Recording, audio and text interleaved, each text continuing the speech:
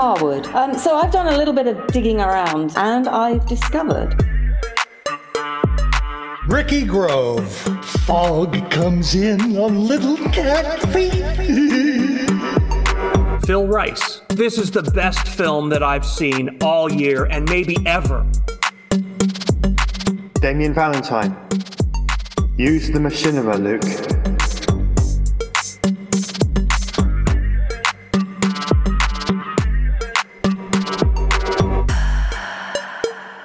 Hello and welcome to And Now for Something Completely Machinima, the podcast about machinima, virtual production, and related technologies. I'm here with my co-hosts, Damien Valentine and Tracy Harwood. Hello. Hello. Ricky is off in the desert collecting cacti, but he will be back with us at our next episode. So we're going to do our best to fill in here without him. And I think this week we're just going to jump straight to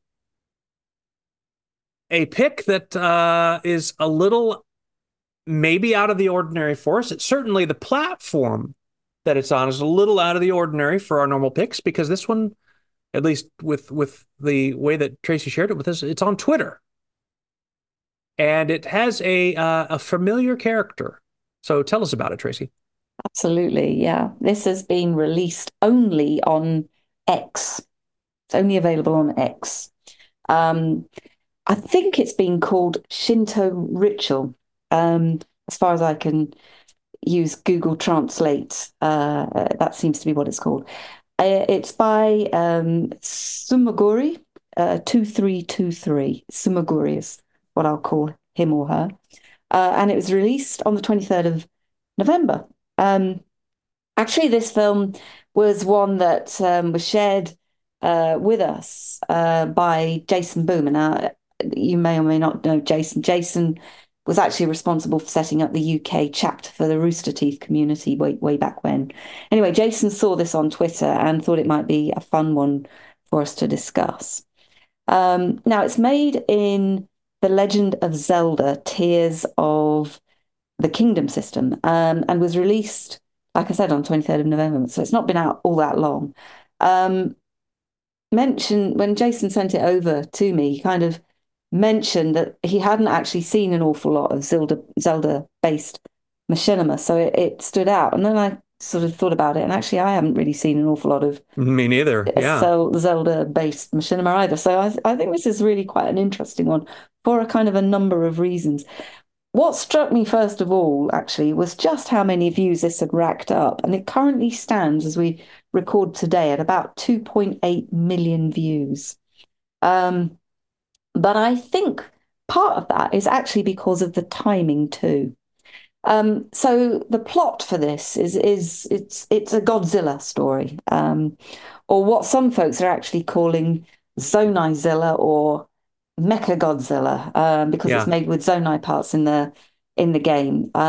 Basically, Godzilla is attacking Lurelin village. He's rebuffed by this defense, as all Godzilla attacks are. And obviously that doesn't work because it never does. And so Godzilla then returns to the ocean, presumably to sleep it all off in its nuclear-infused hideaway, wherever that is, deep in the Pacific.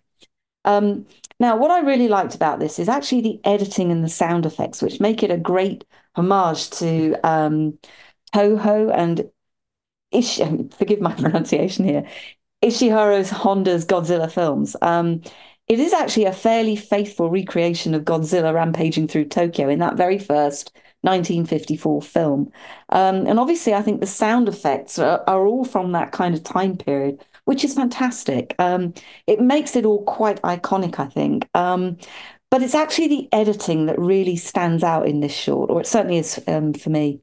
And as to the point that I made about timing, I think that's important for a few reasons. I suppose primarily because there's been this kind of massive upsurge of renewed kind of interest in Godzilla films in recent years. The Shin Godzilla directed Hideaki Anno, is that correct?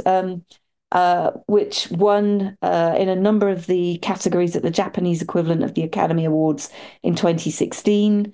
Then there's Godzilla -1, which was recently released, and next year, sort of later this year, we've also got Godzilla and Kong, which I'm quite looking forward to seeing, to be honest. And then, of course, there's also that Apple TV Plus series, which is running at the moment called Monarch Legacy of the Monsters, or Legacy of Monsters, which actually I am thoroughly enjoying, although generally Are you watching it? I am watching it, yeah. It's in my queue. Yeah, I was No, wondering. it's really great. I've got to say, I have never really been into the fandom for this particular monster. And part of the reason for that, I think, is because I remember as a kid seeing these really dated, black and white. I don't know whether they were the films or whether it was a TV series we had here in the UK of it. I don't really remember. I just remember it being a really rough, rough kind of very dark, very black and white, and in a language I didn't understand, with writing that went far too quickly across the screen for me to follow as a young child, basically. Um, I guess really for that very reason, I suppose I was a bit more interested in King Kong than ever I was Godzilla. Now, as I understand it, sumaguri, which ironically means skin diving or free diving in Japanese, he's basically used this ultra hand building mechanic feature in the game to create and animate the objects, such as the items in the set and the monsters. So this film is something that he's created from scratch in the game, as well as the explosions, the effects, the camera angles, and the timings and the sound effects are really quite outstanding, I think. Um, it's quite interesting to note, actually, that this film is being badged as a bit of a marker in Zelda as well. Some have described Tears of the Kingdom as potentially a Fortnite-like environment, which I think is it's probably a little difficult to appreciate from this, and given that it actually doesn't really have the creative freedom that environments like Minecraft or Fortnite has in such abundance, I think it's a bit of a stretch too. But nonetheless, that's what folks are saying. I've also seen one of the forums say that uh, partly that there isn't really an awful lot of machinima in this either. It's because that it's never really been used for its creative elements in all the 40 years that the game's been available, which kind of makes sense, I suppose. Um, However, I think another one of the timing aspects of this is actually to do with the game itself, because that was released to quite a lot of hype last year.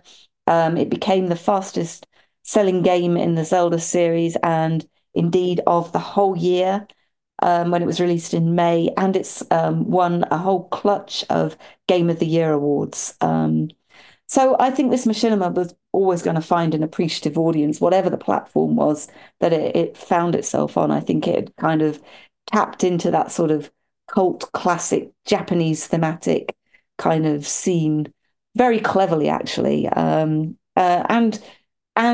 well deservedly, because I do think it's a really it's a cool edit of it. I've actually dug out the original Japanese trailer for the 1954 film, Mhm. which was released by Toho, and it's on YouTube. And obviously, there's a whole ton of material out there that you can kind of dig into. But I was really interested to look at that because, and this is something I had never really fully appreciated.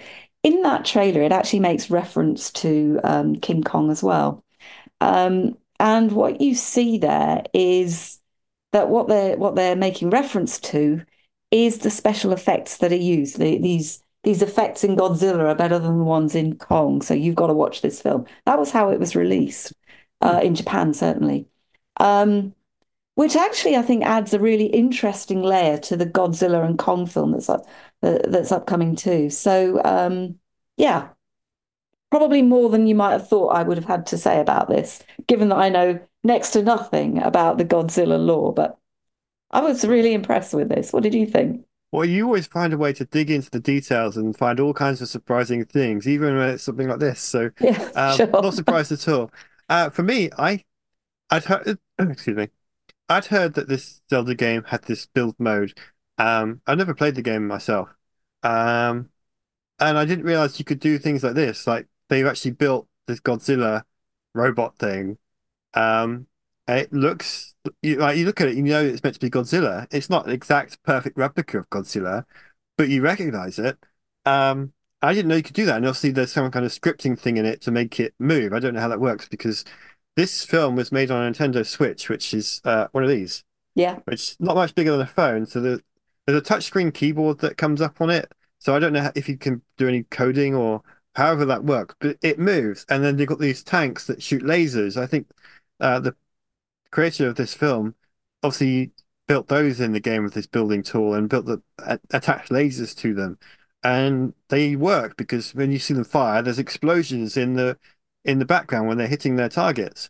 Um, so I didn't know that the game had that extensive um, range of tools, so it's quite impressive. And also, we haven't seen much machinima made on the Nintendo Switch, so again, that's quite impressive as well. And that's surprising that we haven't because um, if you press, I think it's this button, which you can't, this button here, Hmm. it will start recording. You press it once, you take a screenshot. If you hold it down, you can record video. It saves it straight on the device, and you can then transfer it onto your PC. So Hmm. you've got a handheld machinima tool. So it's kind of surprising. Although maybe it's because it's hard to take out the game interfaces and things like that. But um, I just thought we'd have seen more anyway. So yeah, surprising for that as well. I said a few weeks ago, I always admire people using games to make something that the game was not designed for. And obviously, Godzilla was not what the Nintendo had in mind for Zelda. Um, Quite. so yeah, I thought it was really good. I liked the old style sound effects. I wasn't sure if they just lifted that audio Oh, straight yeah. from an old film or if Oh, they I'm sure they did. posited Yeah. it together, but I thought it was very well done. And the video footage they had was timed nicely with that audio. So they spent a lot of time lining all up with the editing and so again, a lot of work put into that. So yeah, I think it's a great choice. Very different. And also not just on the platform that's being on Twitter, but using a game that we've never seen before from Machinima on uh, a games console we very rarely see. So I think it really stands out as a very unique film that's excellently made. And yeah, I want to see more Switch Machinima now. Yeah. We'll get Jason on to tracking it for us, I think. Yeah. Yeah, my son has this Zelda game placed on the Switch, and he let me watch over his shoulder a little bit while he played and stuff. And it's just some really, really gorgeous environments, big wide open spaces. I think his favorite thing about the game is something that's not featured in this trailer, which is the game's original soundtrack.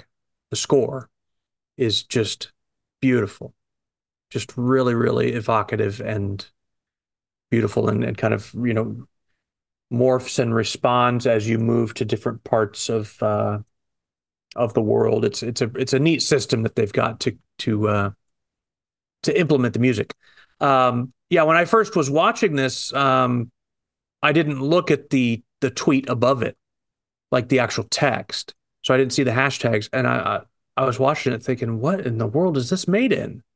And I figured, okay, it's not quite sophisticated enough to be a pure Unreal Engine creation, which I know, Tracy, you tend to spot those before any of us. That was my first thought. Well, maybe it's that, but no, it's not quite there. So it must be a video game, but what game? So it was only after I'd watched it that I saw the Zelda hashtag. And yeah, I had no idea that this game can had any sort of modes that would enable you to do that at all. It is very interesting. And what a neat experiment it must have been for the person making this to set out to envision. Yeah, let's recreate this kind of iconic Godzilla scene. I mean, not necessarily shot for shot, but you know what I'm saying. Yeah. The something to go along with that soundtrack, which I grew up on this stuff. Okay, the Godzilla and to a lesser degree King Kong for some reason. It was more Godzilla and that whole pantheon of monsters that he would fight at different times, those the old movies where it's just, you can tell it's just a guy in a suit. Oh, I just Yes. loved it. Just cheesy, just a guy in a rubber suit, stuff that would basically make, early Doctor Who look like a technology upgrade. This is how low tech this was, right? It was like, oh, I just loved it. I just loved it. I had I had Godzilla toys. I would play with dinosaurs and pretend they're Godzilla in my sandbox as a kid. I mean, it was just, and so and this was on every Saturday. Like there was cartoons, of course, Saturday morning cartoons. And then on WGN out of Chicago, every Saturday was like a marathon of monster movies. Oh, And this old style, low budget monster movies mostly. There was always a Godzilla movie, and then sprinkled some other stuff in there. Actually, the Google this sometime if you're interested, but there was a host of that program on WGN, the station in Chicago, called Son of Svengoolie, oh, and he was basically the MC for these Saturday movie marathons. So he would get on and introduce the movie, and then like an intermission point, he'd get on and do more stuff, and he would do comedy sketches and all this other stuff. And as far as I can understand, he was pretty much a one-man operation. Like it's about the quality of like what cable access would be, like it was just as low budget as these movies. And he's dressed in kind of a vampire costume and making these corny jokes. It was the best thing ever. If you know anybody who's grown up in the Chicago area and was my age, they'll know who Son of Svengoolie was. It's still talked about today. Um, just classic. So yeah. hearing that soundtrack, like I instantly recognized it. Like I didn't have to look it up or see what I knew instantly what it was from. And it's very evocative. Yeah. And the sounds and all of that from those films, nothing but pleasant memories for me watching it. So to be honest with you, I had trouble kind of sitting back and analyzing and for critical purposes the film because I was just too caught up in the moment it was given me, and I'm not sure if that's what the intent was. For all I know, the filmmaker would hear that and go success. Yeah. Because it was a feeling delivery system, that 1 minute and 40-second little film there. So I don't know. I just don't really care much about how it was made. I probably should as a machinima filmmaker. I should care. I just don't care. I loved it. It's like I want to just pat the person on the back and say thank you. It was nice. That's It great. was just really nice. Yeah. You So and I think great the pick. 2.8 million others that have watched it. Yeah, yeah. All I could see from our board here is that it has close to 34,000 likes, and I thought that was impressive. Yeah. But you're saying the views is over almost 3 million. That's amazing, Yeah. especially for Twitter as a platform. Absolutely. Yeah. Seems That like it's was almost nothing nowadays for a video on YouTube to be able to hit the millions. It happens. It's like, neat. On well, Twitter, that's a big deal. Yeah. it is. And Oh, you know what's interesting? He has got a YouTube channel, he or yeah. she, but he's not put it up there. Huh. Huh. It's only on X, as far as I could see. That probably helped the numbers then. Yeah. Maybe, maybe. Yeah. Well, anyway, great pick, Tracy. I Do would have you, loved to have heard what Ricky would have had to have said about it. yeah, Yeah. maybe we'll get him to Have a look at it. have a look and just weigh in and kind of do an Instagram version of his reviews on these films that he misses. That would be kind of fun, actually. I could Yeah. encourage him to just do it with his phone, and then we can Yeah. incorporate those later in the videos. So From where did you say he was this week? He's in the desert, is he? With he's in cacti? the desert collecting cacti. That's right. Yeah. Yeah. I'd love to see what sort of cacti he's Yeah. picking up. He's looking for the prickly pear, but I told him, look, Yeah. just get cacti, and. Well, he's going to use it for his ice. When next time he goes ice fishing, he's going to put the cacti in the Oh, water and Yes, spike the fish. that's right. not a That's bad right. idea. Yeah. We have a So, second pick as well, don't we? And I guess yes, you're going to be yes. modest about this one. But shall I let shall I introduce this one and go through my thoughts, or do you Yes, want to tell us about it to start with? go ahead. I knew you were going to say that. So, uh, I have picked, or we have picked, this film that Phil has made. In actual fact, you released it, I think, on the 10th of November, so it's been out a little while. Yeah. Um, it's called Lobachevsky, Tom Lehrer, The Secret to Success in Mathematics. And it's a typical Phil humor style film. Um, so one would expect, and indeed there is no reason not to expect it. Great editing in this, of course. And obviously what Phil has used here is public domain audio recording of one of Tom Lehrer's classic songs. Um, but I think it's what you've done with it that's really quite fascinating. Um, I actually found it a lot of fun, and being an academic, of course, it demonstrates the kind of poetic telling of a Russian-esque tale of life in the pursuit of knowledge in academe. And it's highlighting some of the key challenges that researchers face and some of the less ethical ways, I suppose, that the publish or die mantra has kind of been dealt with. But all that aside, at the time that this particular song was written by Lyra, which I think was in the early 1950s, America would have been in the midst of the Cold War.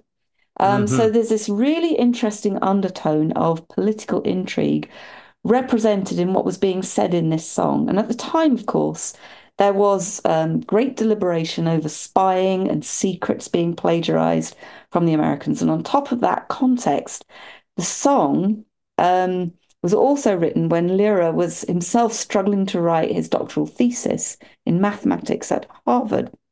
And he never did complete that. Believe me, I'm pretty sure that many students can relate to Lyra's sentiment in conducting research, which is kind of represented in this song. So there's quite a lot of in jokes, I think, that's sort of an undertone here. Um, and so I guess that may well have led to him being distracted by kind of contemporary cinema during that sort of time period as well.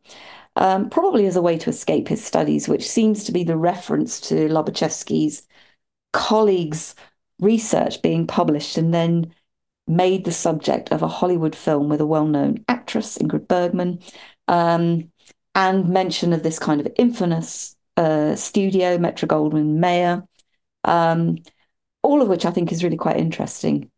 Um, all of that said, though, I think the actual inspiration for the song wasn't that. I think it was Danny Kaye's routine that honored a Russian actor, Stanislavski, that was the original inspiration.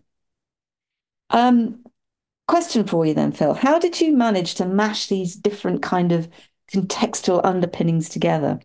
Because there's really lots of hidden depths in the song which make it a rich source, and it's written with such precision in lacing these things together. But you've really captured quite a lot of that. Um, and I just wondered, how did you do it? Nice, simple question. Yeah, sorry about that. Okay, so well, first of all, how the idea came to use this song. Um, I wasn't unfamiliar with Tom Lehrer's work. I don't think I certainly did not understand or hadn't heard all of his catalog, but there were some that were familiar to me. And when I heard this song again, prior to picking it as the subject of the film, I felt like I'd heard it before, but when I was very young. And so a lot of the humor, uh, I only caught I guess the low end, the low hanging fruit of the humor, the kind of silly way that he played with the accent and things like that. That was all that really I was able to absorb. And so then I discover it now, 25 years post collegiate, and uh, just so much more of it. It all made sense. But how I discovered it was someone, I can't remember who, but it was actually someone personally told me about Tom Lehrer making his catalog of all his songs public domain.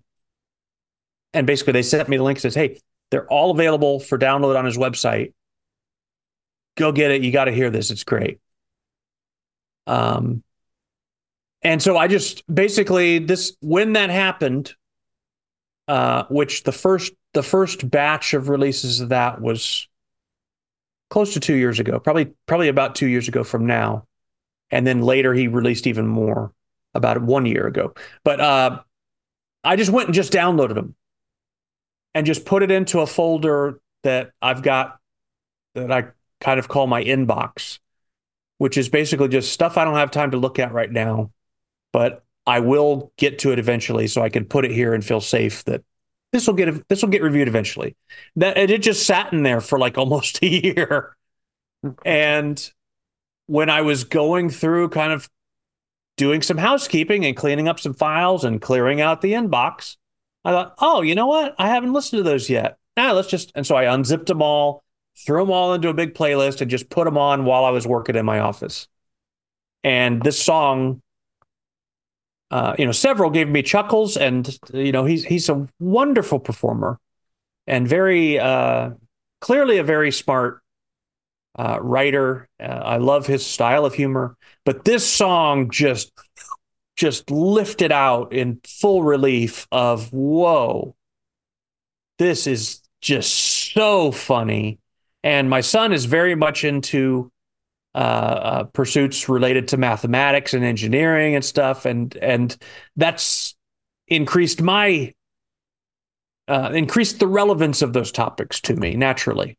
As he's pursued that course of study, I'm more interested. So yeah, it was just like the perfect time to encounter the song again, and I thought, I wonder if I could do something with this. And the original idea was just going to be, when I first decided, okay, I'm going to make this, was in the early fall of 2023. And I just thought, okay, AI art has come along now to where I could just, I could just do a slideshow, but just do something that kind of illustrates some of the humor of this. And so I just started experimenting with that, of generating different images based on pieces of the lyrics or inspired by the lyrics or whatever. And just the more I got into it, the more I thought, no, this needs more. This needs more than what AI is going to. So then AI became very much secondary. It's just like, all right, AI is going to be the filler, the mortar between a few of these bricks. But mainly, I want to portray the people in this story. I want to portray that. Yeah, so that's just kind of what led me to it. And it was right around the time when I was finally getting serious about iClone as a tool. I had bought iClone 7, I want to say the previous November or December. They were basically giving it away right before iClone 8 came out. They were almost giving away iClone 7. It was so cheap. And I didn't have time to work on it at that point, but I just thought, that's just too cheap. I'll just go ahead and get it. And thinking that I'll probably get a little bit of a discount on iClone 8 if I buy iClone 7. And I was right. So right when iClone 8 came out, I bought that, but I still didn't have a game plan.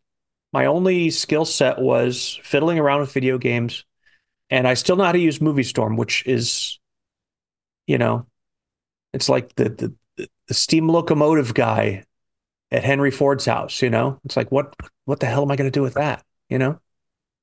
So I set about constructing. Sorry, this is so long-winded, but No, I it's set great to about hear it. I set about constructing a plan where I could the advice that I was getting from people that I would ask was, you just got to get in there and just learn it, and that's fine. And I didn't want to it's not that I didn't want to learn it. It's, I want to start producing now, even though I don't know enough about iClone to produce what I eventually want to produce, the more detailed stuff. But I don't want to wait. I just don't have the patience, or frankly, I don't have I don't have enough miles left on my odometer to just take a year off and do nothing but study how to make films again. I want to start making stuff now. I've got the juice, I've got the inspiration. So why can't I produce something now, but be learning it too? And so I thought, well, how can I do that without coming off like just a total amateur, and not in the good way? Ricky has kind of reacquainted me with the word amateur to where it's not a bad word, but I didn't want to be amateurish, and have it be these clunky. I've already done that. That's my look at. You want to see that? Look at my early films. That's all my early films. It's just clunky, barely figuring it out stuff. I still have a standard of quality I want to hit, but I've got a skill deficit right now. So the plan that I came up with was to evaluate all the film ideas of what I want to produce, because I've gotten to the point now where I'm not adding anything more to that list. I have enough work now to keep me busy through the rest of my able years. Believe it or not, I don't have to add anything new, and I've got. But the thing is the stuff towards the end of that list is like feature length production, major deal.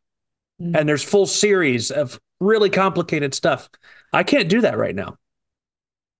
But I've got other ideas that are less demanding technically, but are still worth making. Because that was the distillation that I had to go through, was which of these ideas are even worth making. And I threw away probably 75% of them to come up with the list that now will keep me busy the rest of my life. That's how many, it's a ridiculous amount of ideas of what to produce. So now everything that I'm making is stuff that has passed that gauntlet. So I structured this order of what I want to produce, and Lobachevsky fit in the right place at the right time for me, in terms of I will have developed enough. I knew this when planning it. By that point, I will have developed enough skill in these key areas of iClone to be able to pull off what that film needs. It fits perfectly in that slot, so that's where it goes. And so there was something much less, that was less technically complicated prior to that. And the one prior to that was even more simple. And the ones after it get more and more complicated. You understand what I mean? There's I was building a hierarchy of sorts. Lobachevsky fit in there. So some basic animation and, really mastering the compositing, using content out of iClone and things like that. Those were all keys to this. And then I had been experimenting a lot with, I started off with Midjourney, but more so Leonardo, AI, Runway. Runway was a big help on this one for some of those more bizarre scenes and backdrops and stuff. So yeah, and then the decision to make it all black and white was that was actually a pretty late game decision, but I feel like it was the right thing to do. It's actually not black and white, right? It's more like a old print sepia tone look. Yeah. But essentially it was wash it out to black and white and then color correct it to that to make it all look consistent. That was a very late game decision. It wasn't that I didn't envision it that way from the beginning, but when I got all the video in the editor and started, putting them side by side, I thought, it feels pretty disjointed here. Oh, that's why, because of the color. So, yeah, but having done it, then it was like, oh yeah, this is what this should have looked like all along. So, yeah, I guess that's a nutshell of why the song touched me enough to do something with it. I was very cautious about the fact that this is somebody else's song, and I'm not doing a whole lot of. There's not a whole lot of that in my agenda for what to produce going forward. It's a lot more focused on original stuff or stuff that I know I have the rights to use. This, it was so recent, and I thought, oh, geez. But I felt pretty confident that I could take a chance and believe what I'm reading, that this is indeed fair game to use. Got a bit of a scare when I uploaded it to YouTube because YouTube flagged it. Oh, This is after it's completely done. The whole film is produced. And fortunately, I'm uploading stuff to YouTube about 4 to 6 weeks before it hits the air. So I had time to respond, but I upload it and it gets flagged for the music, the YouTube Content ID system on the audio. And I thought, oh my God. And so I started planning for, well, the alternative is I create a cover of this song and try to sync it exactly to his, which I could have done. I don't have quite the piano chops he does, but I could work around that. And I could definitely perform it vocally. It wouldn't be as good as accent as him, but again, it's one of those things where you do what you got to do. But meanwhile, I just responded to YouTube and said, hey, according to what I see here, here, and here, this is public domain. And I should be able to use this in my movie. So basically, I filed an official appeal. yeah. Mm-hmm. And they responded a few days later and said, yeah, you're right. Objection lifted. Yeah. So, yeah, Well, that was pretty neat. You don't hear those stories turn out that way very often, but no, in this you case, don't. it was property that indeed that was his intent, is all the recordings that he has any domain over are pure public domain. So, But listen, yeah, thank it you for worked out sharing well. that. That's really interesting. But you know, the bit that really strikes me about, because I get how you've done it and I get why you've done it, but it's the layers of the interpretation that are just outstanding from my point of view. You know, the notion of plagiarization, the time period of the 50s, the Cold War, the Hollywood scene, you know, the tale of non-discovery of research, if you like, and the political intrigue, because it's the selection of images and the characters that you capture so beautifully. Which I think is a really great match for Lyra's sense of humour. I will just say one more thing. Sorry, Damien, I know you want to sort of jump in on this as well. I just want to say one more thing. I understand that Lyra gave up songwriting in the early 1970s because he's must be what now, mid 90s? Yeah, he's 95, 96, something like that. Yeah, okay. But I was reading a bit about him. And apparently, following the award of the Nobel Peace Prize to then US Secretary of State Henry Kissinger in 1973, he actually said political satire became obsolete, meaning that it's actually quite hard to be funny about serious stuff. And I think that's really, you know, I think it's absolutely true today. It's really hard to be funny about serious stuff. So to capture that humor in some new way, I think is really an achievement, and I think that's exactly what you've done here. What you've done is captured political satire through this film, and I actually think that if Lyra saw this, I'm fairly certain he would enjoy the interpretation. And I also think it should be held up as an exemplar to others too, because of the way that you've managed to portray political satire. So many congratulations on this, Phil. Thank I think you. it's a And great piece of work. it would be so amazing if he did get to see it. And I set out to make something that I thought, okay, if by some crazy twist of fate he does see this, I don't want him to be, I want to make it clear. I want the film to make it clear that I'm not making fun of him, Oh no, I that I'm don't think not making that's fun of it. his song, and Oh, that it's truly an homage. You know, it's not. And it was tough. I can appreciate political satire, but I could also appreciate how prickly it can be in our current climate.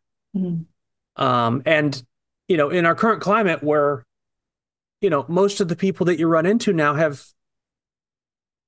have very little memory of the Cold War and what it really was. And I mean, even for me, these images that came through in the film, I didn't live through that. Mm. My parents did, but I lived through an era where that era was being portrayed on television. So really that's what I got. So I have no idea if it's authentic, but it certainly is authentic to the view of that Cold War era that I had.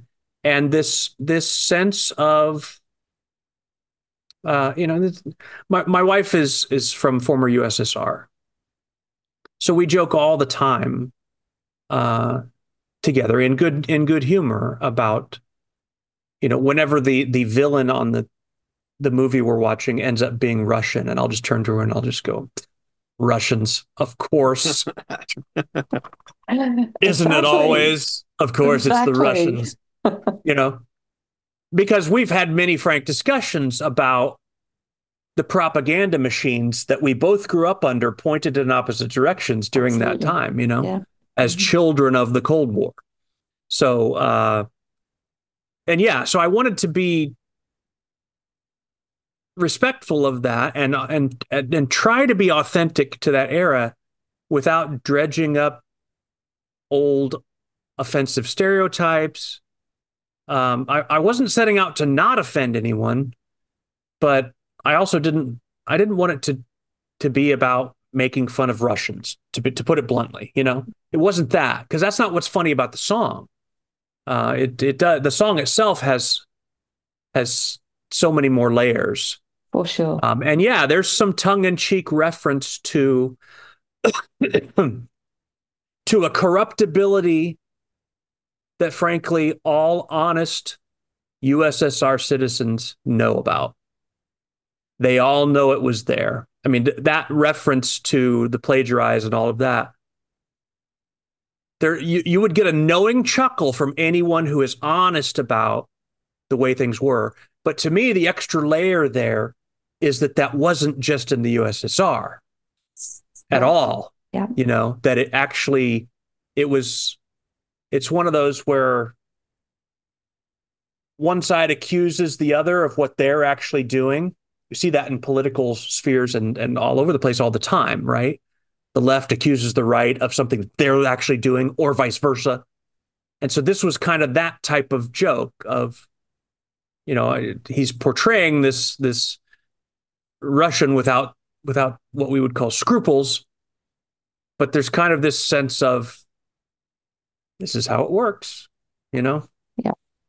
and not celebrating it, but also not being too quick to be judgmental about it, because yeah, it's not something peculiar to Ivan. So yeah, I loved it. It struck me that his approach to humor about that, at a time when he had every excuse to be bigoted and disrespectful. In the 50s, nobody would have objected to him being bigoted about the Soviets. They would have clapped him on the back for it, But no, this wasn't that way. This was kind of, it was fun about the people that we're all being told we're supposed to think of as our enemies, as the evil empire, and all of that. So I thought, well, I want that. I want my film to have that Yeah. same tone. It's poking fun in lots of different directions Yeah, simultaneously, actually. yeah, It's a really good yeah. piece. Without poking fun, without the emphasis being who's to blame for this, that, or the other. It's just, you know.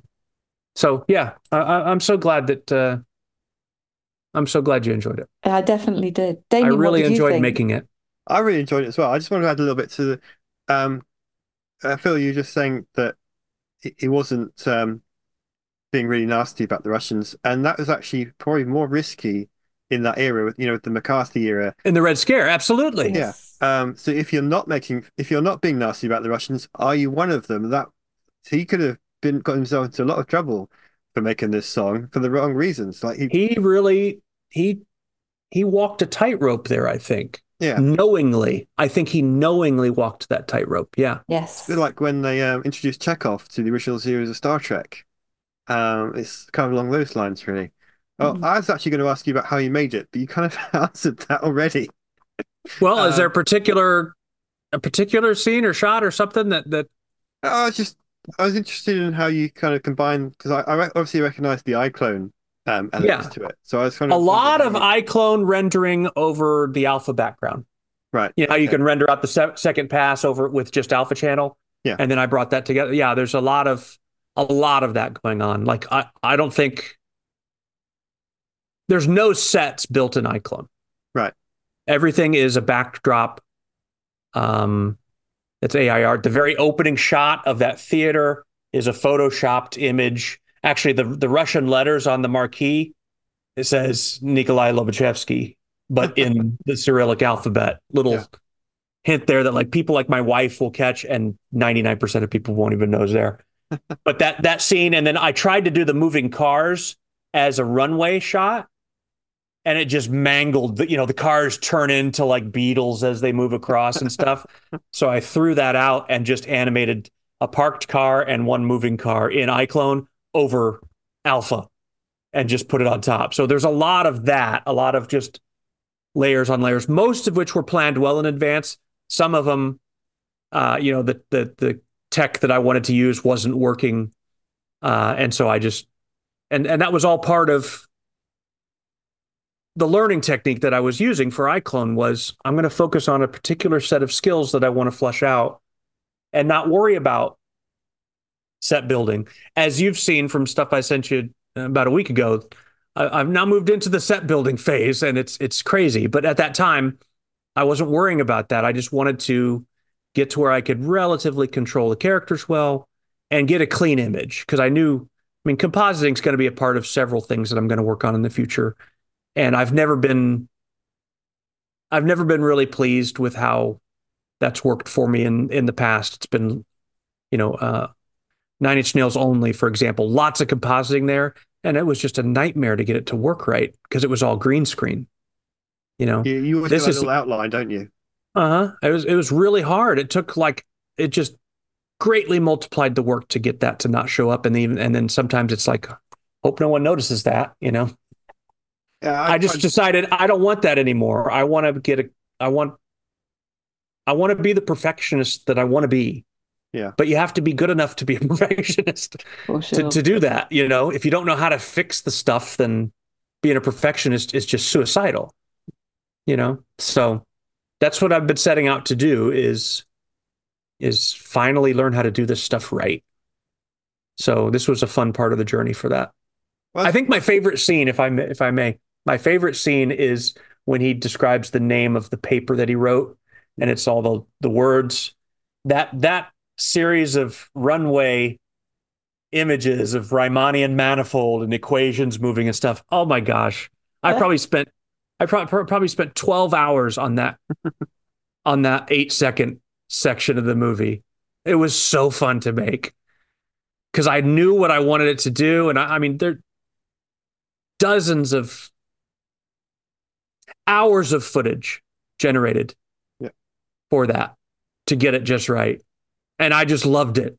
Like I actually paid for a runway membership just to do that scene. I used up all my credits just to do that scene for like 2 months. So yeah, I had so much fun making this. So It yeah, I'm shows, glad you liked it. and it shows you put a lot of work into it, and I know you're still learning iClone, but it doesn't look like this does not look like a film made by someone still learning iClone. Well, yeah, and that's some nice sleight of hand Yeah. because I am, and still am. But that was the reason for this plan is I just wasn't really interested in going on the journey of, hey, everybody, watch me be a toddler again. Because there are areas that I'm really strong in, and so why can't I lean into those? And Yeah. but at the same time, I'm going to keep showing everyone this arm, while this one that's really weak is I'm going to be pumping iron in the background, that kind of thing. So I guess that's a really, really stupid analogy, but you get the idea. It makes sense. And I also don't Definitely. blame you for not wanting to spend a couple of years learning how to do it and not I just don't producing. have that kind of time. I I don't have just that don't. patience either.